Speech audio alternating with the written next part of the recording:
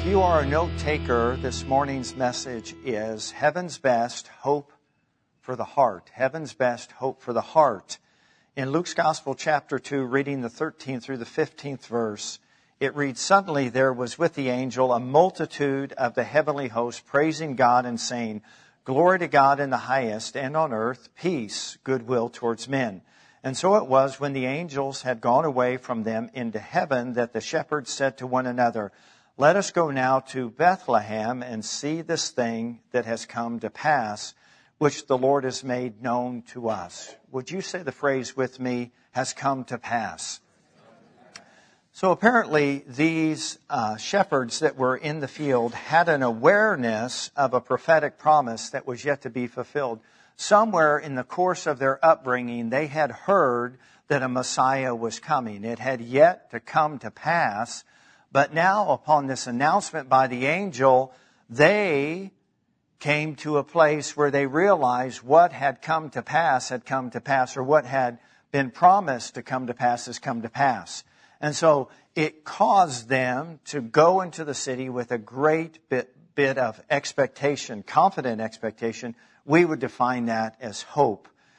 This scripture communicates so many wonderful truths to us. Heaven and earth were joining together, the possibility of God and mankind being reconciled, forgiveness for the sin-stricken soul, hope for the hopeless, pardon for the guilty, peace for the confused, good news for the lost, for the wounded, for the wayward. Christmas, this time of the year, Advent, should be a time of renewed hope. Not only Christmas hope, but Christian hope. Hope in Jesus Christ. Hope that despite the depravity of man's soul, God can bring order out of chaos. God can bring light into darkness. God can rearrange our life and make all things new. But Christmas is even more personal because of this proclamation by the angels, by the awareness of the shepherds that a prophetic promise had come to pass, of a haste to make it into the city with a heart filled with hope that they would actually encounter God in the flesh, the incarnate one, the one who has always been and yet came into the world in bodily form. And Christmas is personal. Christmas is personal with you and I as Christians. The angel who said, "And she shall bring forth a son and shall call his name Jesus, for he will save his people from their sins." In Matthew 1:21, this very portion of Scripture was touching the very heart of our need. The heart of our need was someone to come and to reconcile us to God. The issue was sin and its power to separate us from God. And we were incapable. We did not have the power. We did not have the means to be reconciled with God without God intervening on our behalf. Unfortunately, people today would rather not talk about sin. They don't want to face the reality of this spiritual disease that has bitten each and every one of us. It reminds me of a story that I heard about a man who found conversation about cancer to be very distasteful. And when the subject came up, he would walk away, wouldn't even stay in the presence of those that were conversing about this subject matter. He would not consent to any yearly examinations. He would not permit x-rays or tests to be done in his body.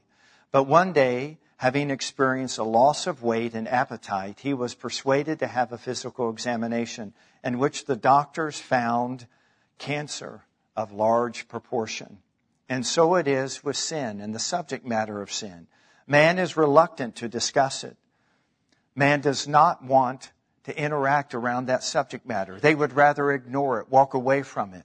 That's our tendency.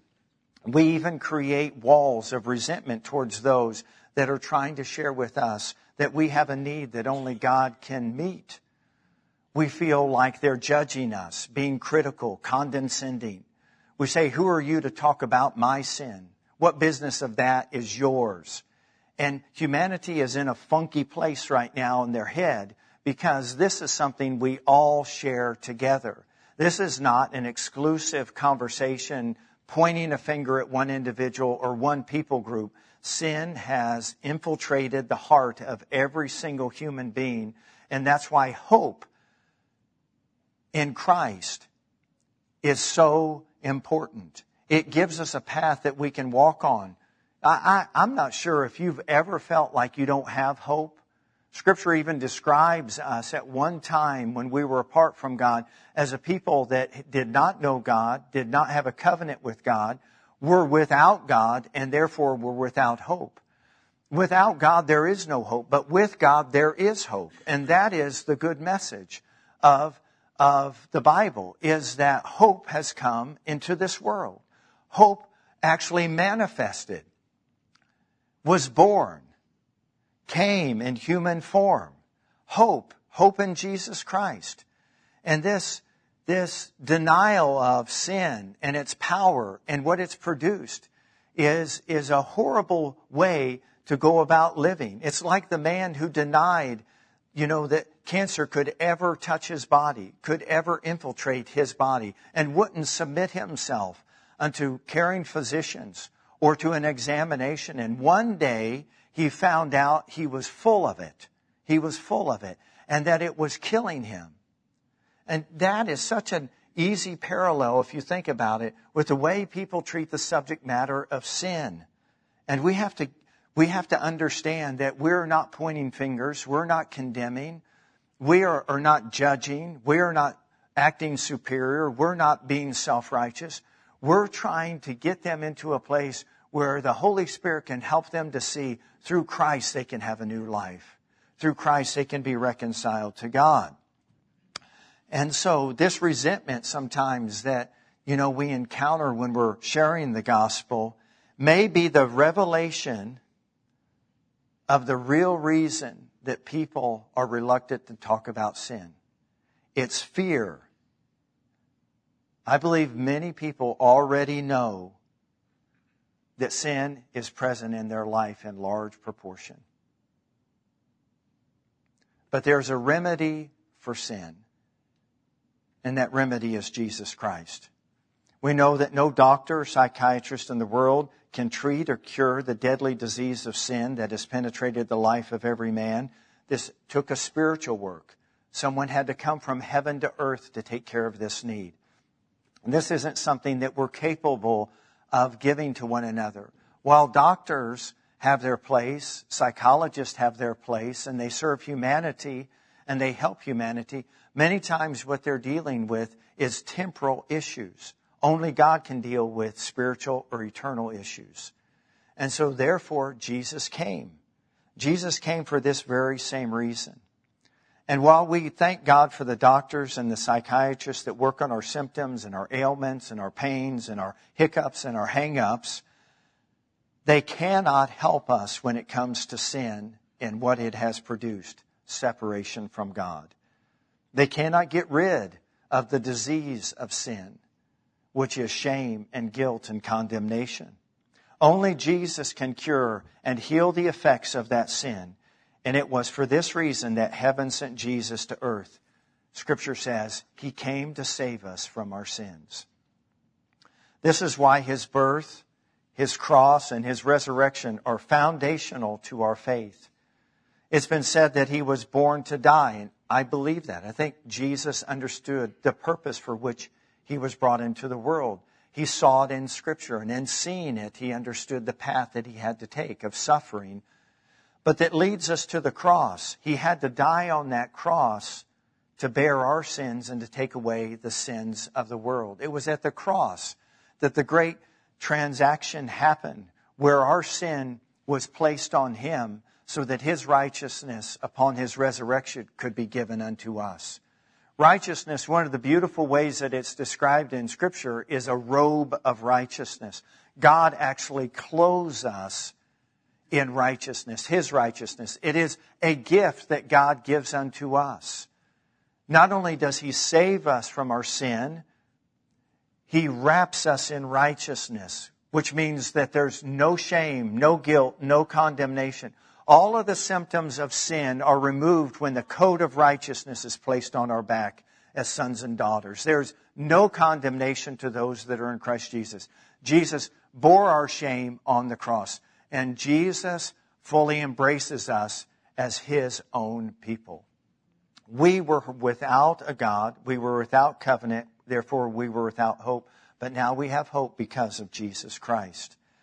This not only impacts our life now, the quality of our life, it impacts the quality of our life eternally.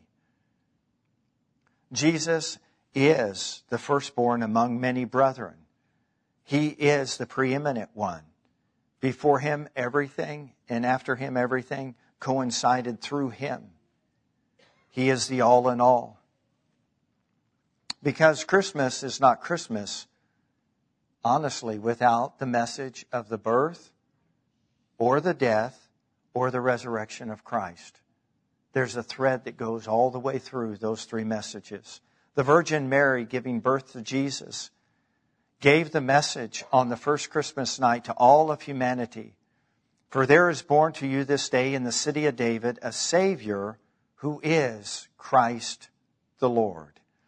This Christmas message says that God's grace is greater than our sin. It gives us hope. It declares that the cross of Christ was the only way to pay for the penalty of mankind's sin. In Romans chapter 5, the Apostle Paul does an incredible job of communicating this truth.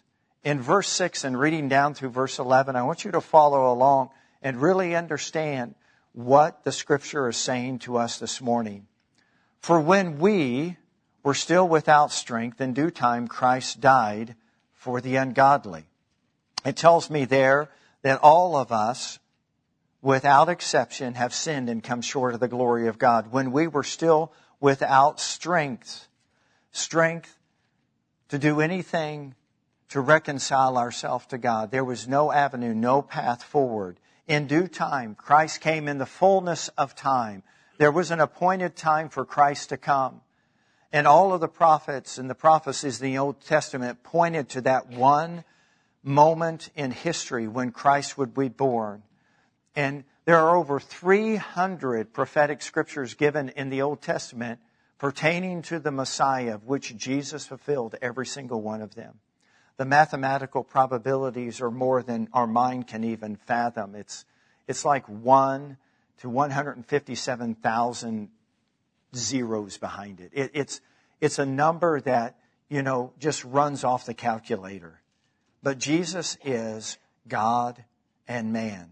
100% deity, 100% humanity. And this is the hope that we have.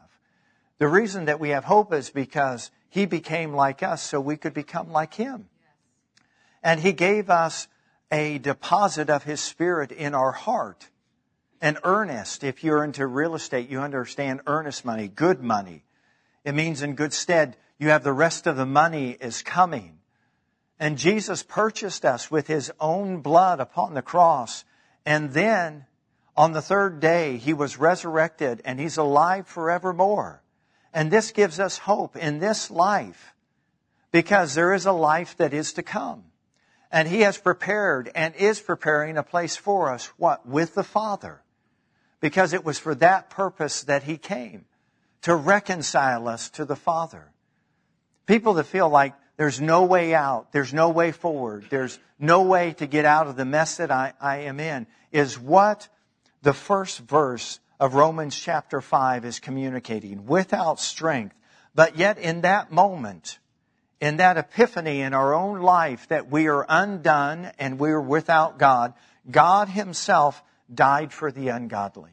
It says in verse 7, for scarcely, you know what scarcely means? It means not that often. It doesn't happen every day. For scarcely, for a righteous man will one die. Yet perhaps for a good man, someone would even dare to die. But God demonstrates His own love towards us in that while we were still sinners, Christ died for us. Much more then, having now been justified by His blood, we shall be saved from the wrath through Him.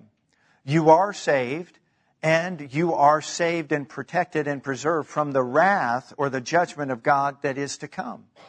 Because you and I have accepted Christ, we are preserved and protected. We are saved. We are His beloved. We are His offspring. He has adopted us. He has welcomed us into His family. We are the sheep of His fold. He knows each and every one of us by name. He calls us by name. He goes before us and He leads us. This is who Jesus is. This is why we have hope in this life. But we also have hope because there is a pending judgment. But we who have accepted Christ will be at the reward seat. We will not be at the great white throne judgment of God.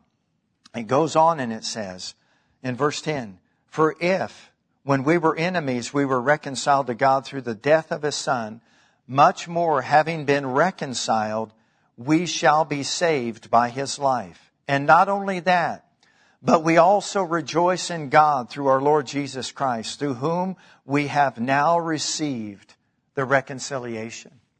There needs to be an awareness. I am always sort of acutely aware of those who understand the power of the resurrection, because there is always a glimmer of hope in their eye, regardless of what is happening here right now. That they have something to rejoice about. That the end has already been taken care of. The work has been completed, and we are now, present tense, reconciled to God. Being reconciled means that you and I are in a relationship with God. And being in a relationship with God means that He is going to fulfill His part in that relationship. He's going to do all things that He said He's going to do. We have great hope because of that. Romans 5, 6 through 11 tells us the penalty was paid for mankind's sin. It proclaims that the sin question was answered on the third day with an empty tomb and a resurrected Savior. Jesus is alive, and according to Revelation 1:18, holds the keys of hell and death by conquering the grave. You know, I've grown up a good portion of my life in the church, and you hear this phrase that Jesus conquered death, hell, and the grave. Well, and Scripture really never includes the word grave. In Revelation 1:18, it says He conquered hell or Hades and death. But how did He do that? I'm not saying that that's an inappropriate phrase. It's not, theologically incorrect. But what I'm saying is that when Jesus was resurrected and He took the keys, which represent the authority of hell and death, and He holds them, it was because the grave could not hold Him. The grave could not hold Him. And because of that, I have hope. I have hope because I've been reconciled to God. Not one day, but right now, today. I'm welcome in the presence of God. He bids me to come. There's an open invitation to come as often as we want. And where do we come? We come to this throne, this beautiful, majestic throne of grace and mercy to find help in an hour of need. In an hour of need, the human heart needs hope. It needs to know that there's a path forward. It needs to know that there's a dawn of a new day. It needs to know that God can take all the wrongs and make them right. That He has eradicated all of the stain of sin. Therefore, all the shame of sin, the condemnation of sin, the guilt of sin. And where is it? It's all been done away with. And what do we have instead? We have a robe of righteousness, which speaks of acceptance, which speaks of belonging, covenant. This is something that should cause the human heart to rejoice. And we rejoice in this. Notice, if there's anything worth rejoicing in, it has to be real to you. It has to be real.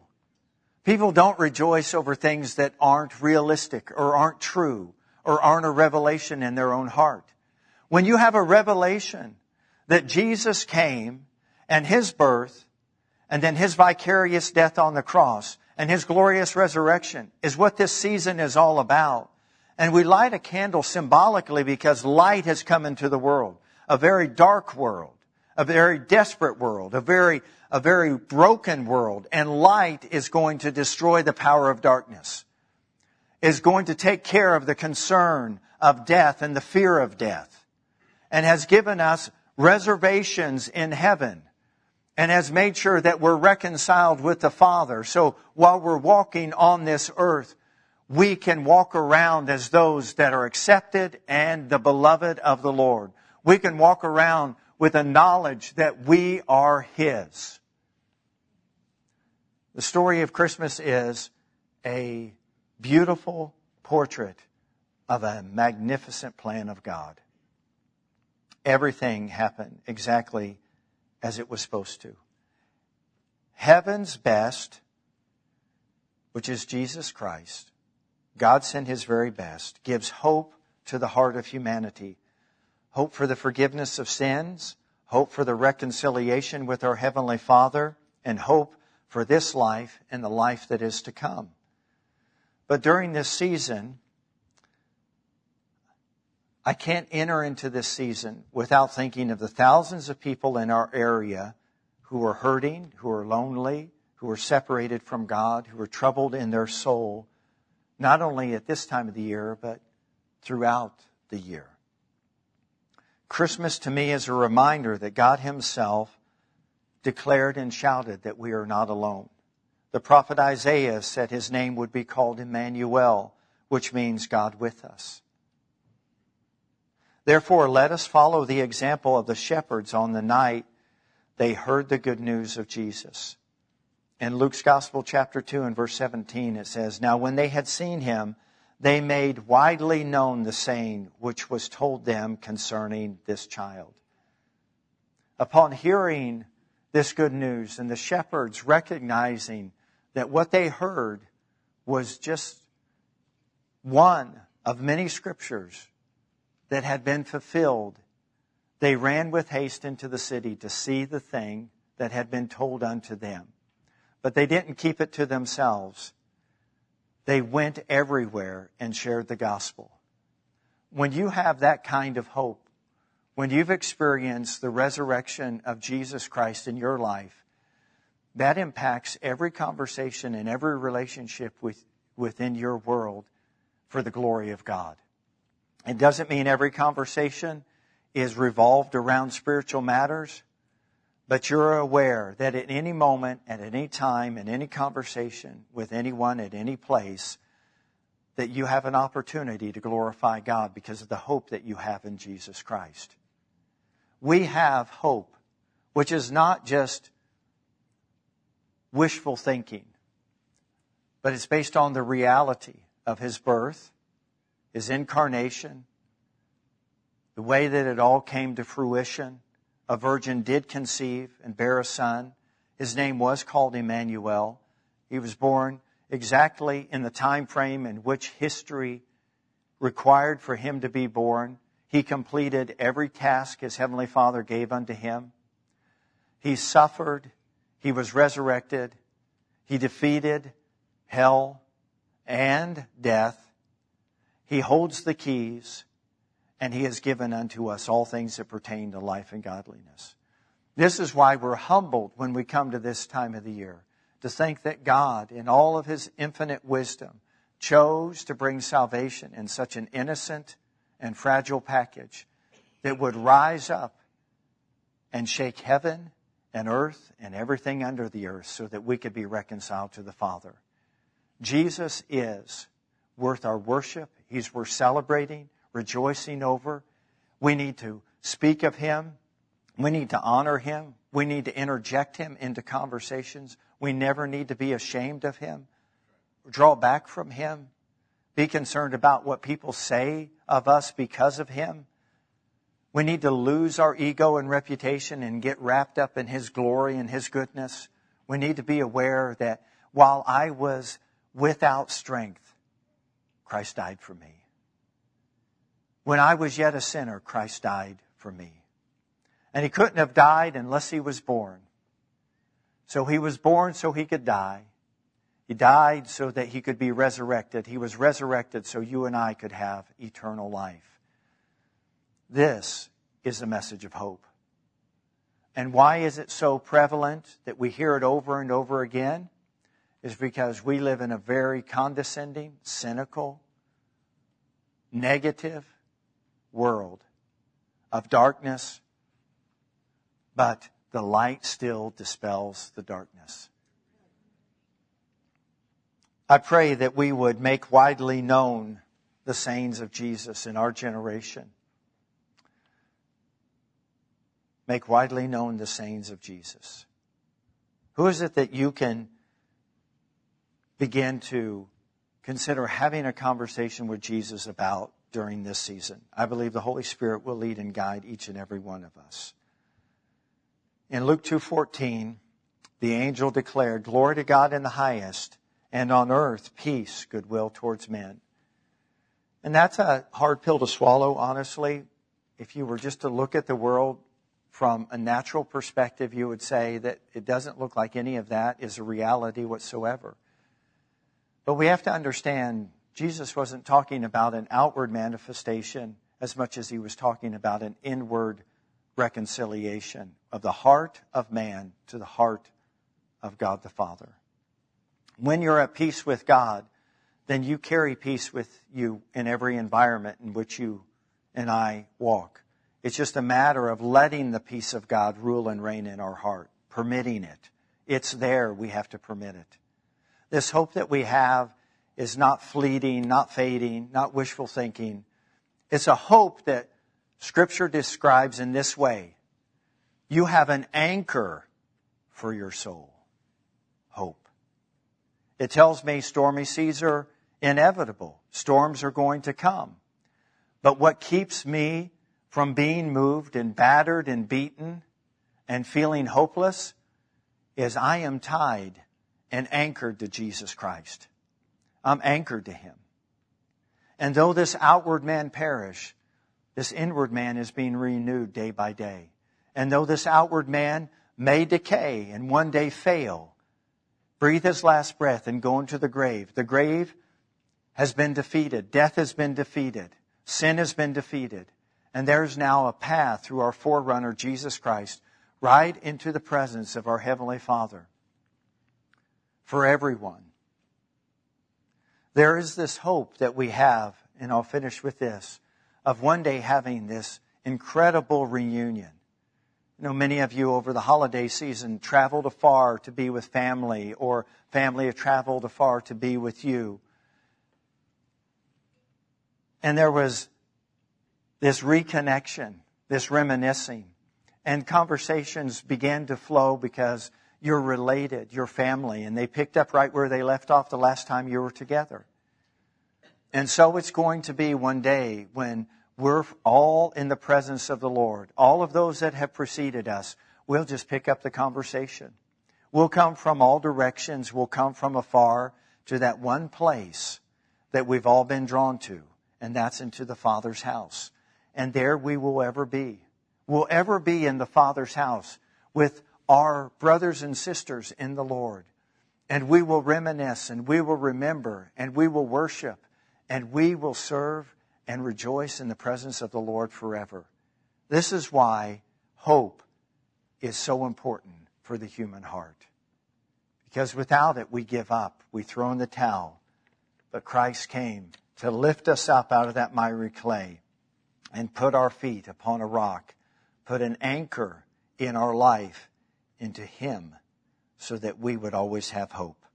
Father, I thank you for your faithfulness, and I thank you this morning as we've gathered and begun to celebrate and rejoice in the hope that we have in Jesus Christ, that, Lord, we have been reminded of why you came, the necessity of your coming, and the reality of what you actually did when you came, so that, Lord, everything could be prepared for us. You didn't have to come, but you chose to come. God, you didn't have to send your Son, but you sent your Son. And now, because of everything that has been done, your Spirit is here, working, drawing, wooing mankind back to you. And I thank you. I thank you that, Lord, you would use each and every one of us, not only in this season, but all the seasons of our life, to be good ambassadors and good ministers of reconciliation, and to share the hope that we have of Jesus Christ. And we thank you for this. In the name of Jesus we pray. And everyone said, Amen. I want to invite you to stand up. For those that are online, I want to visit with you for a minute. I want to read a portion of Scripture. It's going to come up on your screen. It's found in John's Gospel, chapter 1 and verse 12. And it says, "But as many as received him," talking about Jesus, to them that received him, he gave the right or the privilege to become the children of God." How? To those who believe in his name. If you look at that verse, the word believe and receive are synonymous. For those that have received him, he gave the privilege. Isn't it a privilege to be called the children of God? To be called his sons and daughters? To be reconciled to our Creator, our Maker, our Lord, our Savior? What a great day that was for us. That day where we received the gift of salvation because we believed in what? The name of Jesus. And what did we believe about the name of Jesus? We believed the name of Jesus was greater than our sin. We believed that Jesus' name was more powerful than our shame, our guilt, our fear, or the condemning accusations of the devil himself. We believe that Jesus is Lord. And in believing that, we received his lordship in our life. And at that moment in history, we became his sons and daughters. But perhaps you're watching and you've never received this gift of eternal life. Maybe you've never understood your need for it, but this morning you can say, I have a clearer picture, more of an understanding of why Jesus was born and why Christians have hope in the midst of all of the despair. It's because Jesus is in their heart. The God of hope is in their heart. And regardless of what's going on and how wayward the world is, they're at peace with God. And perhaps you're ready to make that step of faith today because that's what it takes. It takes a step of faith. It's not your strength. It's not mine. It's our faith in the salvation of Jesus Christ and his work that makes us his sons and daughters. And so in order to receive that gift, you do it by faith, which means you simply acknowledge Jesus Christ is Lord. Jesus Christ is Lord. I'm going to lead us all in a confession of faith. And for those that are online, or even maybe you're here today and you know that you need to make this declaration from the depths of your heart. Perhaps you have stepped away from the hope that you have in Christ and have begun to sort of wander. I want to encourage you, get anchored again in Christ. Get rooted in Christ. Stay rooted in Christ. Thank you for listening to today's message. We hope that it encouraged or inspired you to God's best. If you have any questions about today's message, need prayer, or would like to learn more about Living Word Fellowship, please call 641-828-7119 or visit us at lwfknoxville.com.